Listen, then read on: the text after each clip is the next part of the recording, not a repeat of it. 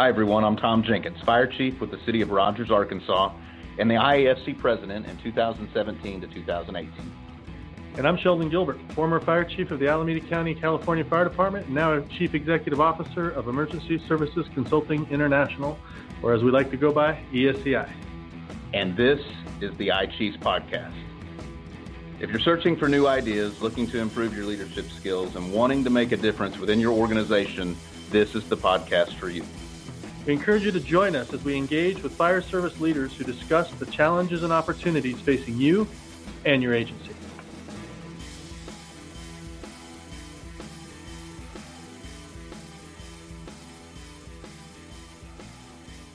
Hey, welcome back to our second podcast, talking about what is on the minds of all public safety officials and elected officials for that matter, and that's COVID-19, the impact it's having on our cities, on our communities, and especially on our fire and EMS leadership, the fire and firefighters, paramedics, EMTs out there on the streets responding to patients, having to deal with what is something that is cataclysmic on many fronts. And so we're delighted to have you with us today and joining us for what I think is a very awesome guest to have and get to visit with.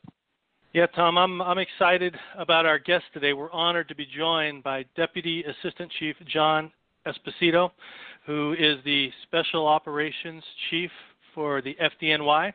And we certainly know that the epicenter of this pandemic and this disaster has been New York, and the challenges that they've experienced have been unmatched and very unique. And we're excited to be joined by the Chief today to talk about lessons learned from the street and what we can all learn from that taking forward.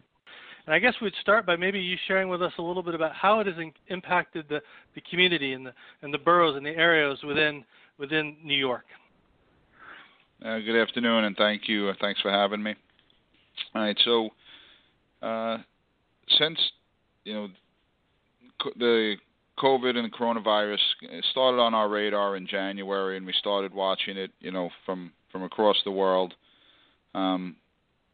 In February, we started to change some of our responses for the firefighters to some of the medical calls, and reduced some of those responses to the lower level medical calls in an attempt to reduce the exposure. And then when it, kind of really hit fast in, the second and third week of March, some of the things that we've done to address it, the firefighters, we've changed their work schedule. We normally have a 2-platoon system, 2 tours a day, a 9-hour tour during the day, and a 15-hour tour overnight.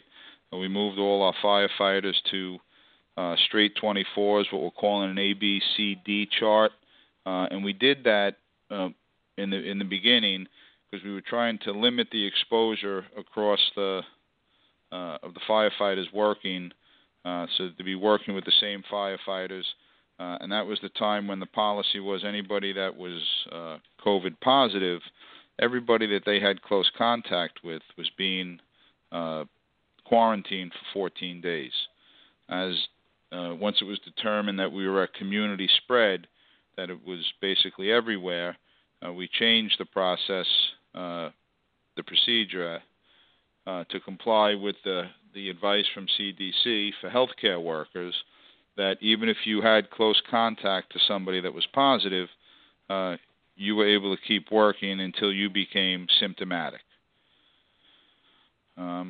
So what we're seeing now over the last week or 10 days is that our medical runs for CPR and DOAs have almost quadrupled. So average before this hit was about 70 a day that we would have fire companies doing CPR throughout the city 70 times a day. Over the past weekend, that shot up above 300. And we're still in the mid to high 200s times a day that we have companies doing CPR. And so it's, having an incredible effect on our EMTs and paramedics. They're setting and breaking records every day, more and more medical runs, and on our firefighters with the number of times they're doing CPR as well. And we have obviously concerns about the emotional tolls it takes on all our people. Chief, I know that from visiting with you previously and listening to some of your feedback on other calls we've been involved with together, and also reading what the New York Times has put out, it seems like New York City is definitely, it's an epicenter, and these are just, you talk about breaking records of CPR calls and that sort of things. Can you tell us, especially for our listeners, what are a handful of things that you've done in the FDNY? I mean, you talked about changing the platoon schedule, going from 9s and 15s to 24-hour platoons. What are some other things that if you were to, be looking at a group of fire chiefs who have yet to see the kind of dramatic increase in COVID-19 related responses as you all have, what would you advise them to be thinking about in terms of the workforce or in terms of deployment out there for the cities that they protect? So one of the big issues that we've had is, and I believe this is across the country, concerns the PPE and the policy for what type of protection you're going to wear on what type of run. So currently we've always had N95 APRs in our inventory, and we're trying as best as possible to only use them limited in those procedures where they're required. So for CPR and intubations and things like that. We are also strongly suggesting, we mandated the use of surgical masks for all other patient contact, including trauma settings, and then suggesting personal surgical mask use where that social distance cannot be maintained. We do have to be aware of how this is spreading, and not, there's a lot that we don't know about it, and we obviously can't see it. We have to be concerned with how it's spreading, and the PPE, use and distribution, and trying to shore up the supply chain of your PPE. We're going through, because of the number of runs we're doing, going through a large amount of the N95s and our gowns and surgical masks, and we're trying to keep the supply lines up. Another issue is testing for the members that either have symptoms or are not feeling well or on medical leave. If you're able to establish a testing process, maybe with some of the local medical providers, that could go a long way to relieve the members, the firefighters and EMTs and their families. And then I think another point is trying to have everybody as rested as possible, which is difficult if they're as busy as they've ever been. But knowing that a virus looks to take advantage of when you're tired and maybe your immune system's a little bit weak, but trying to get well rested and stay strong during this incredible time is something that would be important. Chief, those are some significant elements you're dealing with. You mentioned, supply chain and platoon changes and testing and quarantining, and all those things are, I'm sure, impacting your day-to-day operations. I'd like to understand a little bit on what you've done relating to the deployment of your resources. Have you relocated resources? Have you changed your staffing patterns? Have you changed the types of resources you're putting or sending in the field on different types of calls, or have you pretty much maintained your staffing and deployment model from pre-COVID-19? So on the fire side, we've been able to maintain our staffing, our current staffing. On the fire side, our medical leave rate has been hovering about 18% for the last 3 or 4 or 5 days, starting to level off there. And on the EMS side, the medical leave rate is hovering right about 24-25%. And that's kind of plateauing right there as well. So on the fire side, because of the schedule change, we're able to maintain our staffing. On the EMS side, we are running down some tours. Some days we're not able to staff all the tours. They do have we do have ambulances that have come into town. I believe it's on the National Ambulance contract that come in and are picking up some of the the overload, say. And we've also staffed what we call some of our rapid response vehicles, which are the second pieces of some of our special operations support ladder companies. And we've put firefighter EMTs and firefighter certified first responders in those vehicles, which are basically small utility trucks, and they're responding to some medical calls, segment 2 and 3 medical calls in parts of the city that are overloaded, which is helping to relieve some of the burden. And the EMS response has also shifted to a fallback step. So in normal times, for a cardiac arrest, we would send an advanced life support and a basic life support. Now you're going to get and the CFR engine company. Now they just, dependent on availability, you're going to get the advanced life support and the certified first responder engine company. That means that the engine company firefighters are operating longer at these incidents, and in many cases transporting to the hospital with the paramedic ambulance. So it's a full team effort, and we're doing all we can to help the overburdened EMTs and paramedics. Yeah, that's really great, and it shows. And one of the things we see on the news every night is how your engines and your ladders and your chiefs are showing up at the hospitals and offering support and applauding the healthcare workers and NYPD's with you, and it's really a great show of solidarity from the public safety to the public health community. How has that interaction been going, and how has the relationship with all the stakeholders in your system in that largest city in the nation gone? And is it strengthening those bonds, and are you finding new ways to work better together?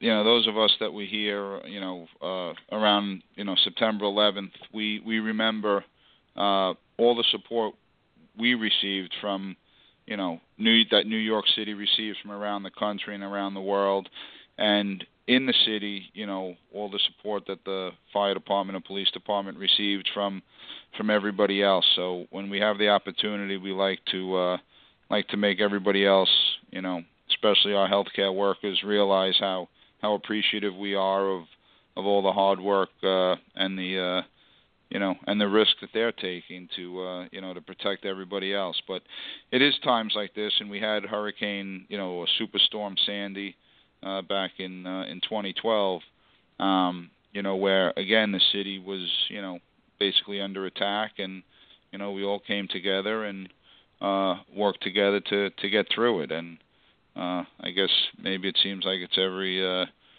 or 9 years we're getting having some terrible event in the city, and we pull together and get through it. Well, Chief, you and the rest of the FDNY, I think you're an inspiration to the 30+ thousand fire departments and 1.2 million firefighters here in the United States, but really across the globe, in terms of how professional and unwavering you are and how you respond to this. And when I think of what makes fire departments special, I also often think of the women and men on the job. And I'm curious, on maybe a more personal level, how are they handling things? Are they processing things well and rising to the occasion? What is kind of the mental health capacity there in the city of New York? Yeah, and it is something that we're talking to all our people about, that this isn't just something that affects you at work. We're all worried about getting exposed, and then the fear of bringing it home. And so it's that support we have for everybody, and trying to get all the information out and have people make good decisions. And stay clean and avoid as much contact as possible and wear their equipment. But it is it does have its toll. There are we do have some we do have a few of our people that are in the hospital, and we have a lot of people who have parents that they've already lost, and parents that are sick, and family members that are sick, and it's it's a tough road, and we're going to get through it with the support of everybody and trying to help each other out. But it's it hasn't been easy.